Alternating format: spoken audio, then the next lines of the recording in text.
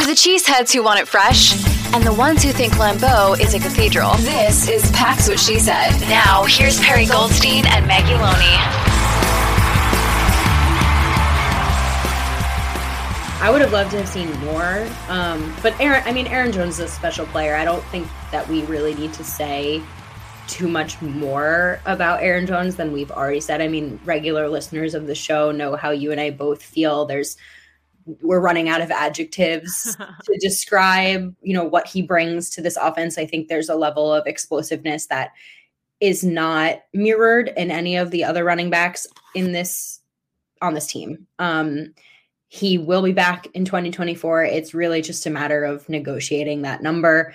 I think anyone who is a fan of this team or watches this team should want him back on this team, because what he brings to this offense is dynamic, and I would love a compliment to him in whatever form that may be. But I think also kudos to this offensive line. I mean, I thought I did a little rewatch this morning because why not? Fun. And it was really awesome. I mean, I would say going into this season, that you have really strong tackles, right? Rasheed Walker, again, talk about development, has developed into a really solid left tackle. That Zach Tom is now becoming like one of the best right tackles in the league, and Elton is Elton. But in terms of, right guard and center is really like the weak point of this offensive line. And kudos to Josh Myers and the rotation between Runyon and Sean Ryan that they did in this game, because all five blocked their asses off. It is not easy to block this front. It is not easy to block Micah Parsons. They all got involved. I think, like I mentioned before, they did heavy personnel. They very often had two tight ends in there, not just for chipping and pass protection, but also for run blocking, right? Luke and Tucker Kraft have become excellent run blockers for Aaron Jones. So it was basically like a 7-man front to get this run game going. And I really think it was the difference in this game. You mentioned it for time of possession and for handling, owning and dominating the game, but also just in terms of like team effort. We knew going into this, like if you can get the ground game going, like the Packers could walk away with a win. 118 and 3 touchdowns, I think it's always going to be a recipe for success.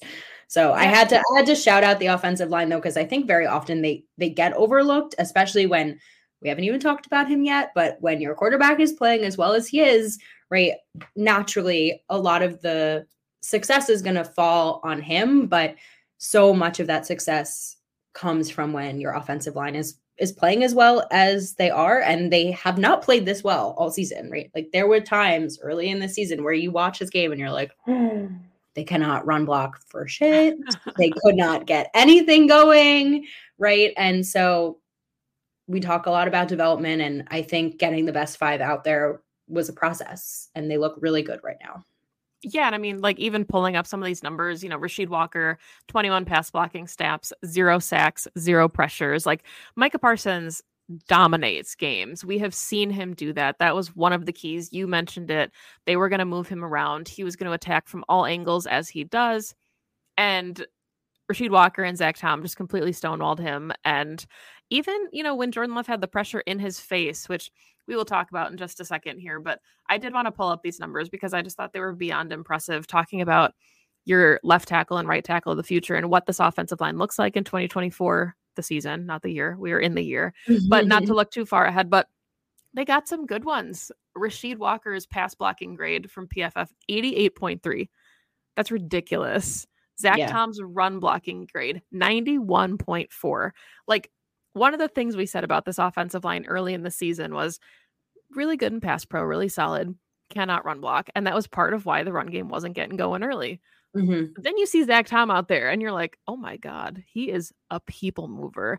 And these are such exciting developments for a young offense that looked pretty good in the passing game most of the season and struggled in the run game. Now you got guys that can do both on your offensive line. Like, okay, look out.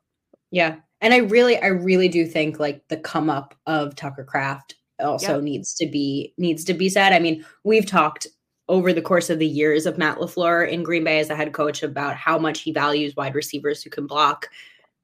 It's a whole team effort blocking in the run game. And like when you pair that with an incredible explosive back like Aaron Jones, you get 3 weeks in a row of over 100-yard games.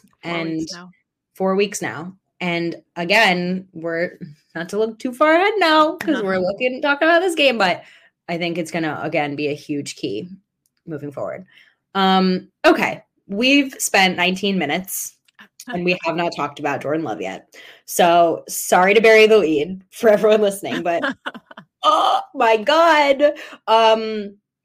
You mentioned it, 16 of 21, 272, 3 tuds, no interceptions, no turnovers, no fumbles, no nothing. Nearly perfect except for one last completion at the end of the game. I'm going to just pretend it was perfect. What we did not mention was best QBR in a playoff game in modern NFL history. Guess who's number 2? CJ Stroud against the Browns this past weekend too. So the future is here. The future is Stroud. The future is Love. The future is Love. I don't know. I mean, oh my God.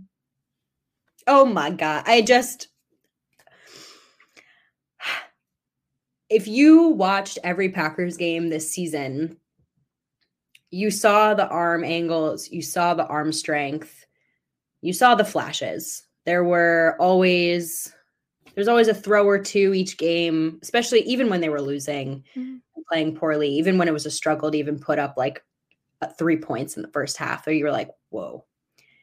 And all of a sudden it's all come together and it's every drive. There's a throw. It's every touchdown. It's magnificent. I mean, it's magnificent. You go. I don't have any words. No, I mean, it's phenomenal. And we kind of joked about it when we were talking post game in the DMs about like, at what point is the rest of the NFL going to realize like maybe it's okay to take a quarterback and let them sit for a couple of years and develop? Because we always had said, right, like, what does Aaron Rodgers look like if he starts year one and has to just play, and the Packers moved on from Favre and he didn't get to sit for those couple of years and learn behind one of the best to do it? Then you have Jordan Love come in, and what does that look like if he starts year one? You know, maybe he's a backup or maybe he's not in the league. We talk about it with Josh Rosen all the time. Like, there's guys that have talent and they come in and they're put in a bad situation. They have to start. They don't get time to develop. You could use Justin Fields. You could use a lot of Bears quarterbacks that just rotate through offensive coordinators like it's a carousel. Instead, the Packers model is we're going to take someone before we need them, someone that we really like and value. We're going to let them sit. We're going to develop them in our system. And you see the dividend in a playoff game in this kind of atmosphere where the moment is not too big for him. So like, when is the NFL going to be like, hey, you know what? Maybe it's okay to let some guys sit. I think it's now, because I watched Good Morning Football this morning and they were all like, in 12 years, when the Packers take a quarterback in the first round, when they don't need one, I am no longer going to freak out because I guess this is the model. So I think the Packers model has proven worthy and true. And look, it only works if you have a starter that's good enough to have someone sit behind. Right? Absolutely. So, you know, you're playing with, you know, you're playing ahead of the curve here, but there's so much kudos to go around on the development of Jordan Love, to Matt, to Goot, to Tom Clements, to Jordan himself, who over the course of 3 years, I'm sure has put in so much work from the beginning of the season to now. I mean, he looks like a different quarterback. He has learned on the fly. I mean, there are literal plays that they have replicated from the beginning of the season to games most recently where he missed an open receiver or he didn't, you know, hit a guy and now he's hitting them. Like, it is to be able to absorb and then replicate in real time is unbelievable to me. And you mentioned it and we mention it every week, but like, there is an intangible energy about him, a quiet confidence, a I'm meant to be here aura. Yeah. Right? Mm-hmm. Of I am a franchise QB. It is a confidence that we've come to know in past quarterbacks, and it's awesome to see. And you can tell, I mean, the guys have been saying it in the locker room for months. They've been saying it since last offseason. They've been saying it, and it just took us until now to really listen, because they've been believing in Jordan Love since before anyone else. So maybe listen to the guys in the locker room who actually play with the dude. I feel like every time he touches the ball, every time the Packers are on offense, and you said this before, good things happen. Like it's incredible to trust that when he lets the ball go, like I believe it's going to be a completion. Mm-hmm. Like I believe that when they're in the red zone, it's going to end in 7 now. Like that is an unbelievable place to be in your first year as a starter.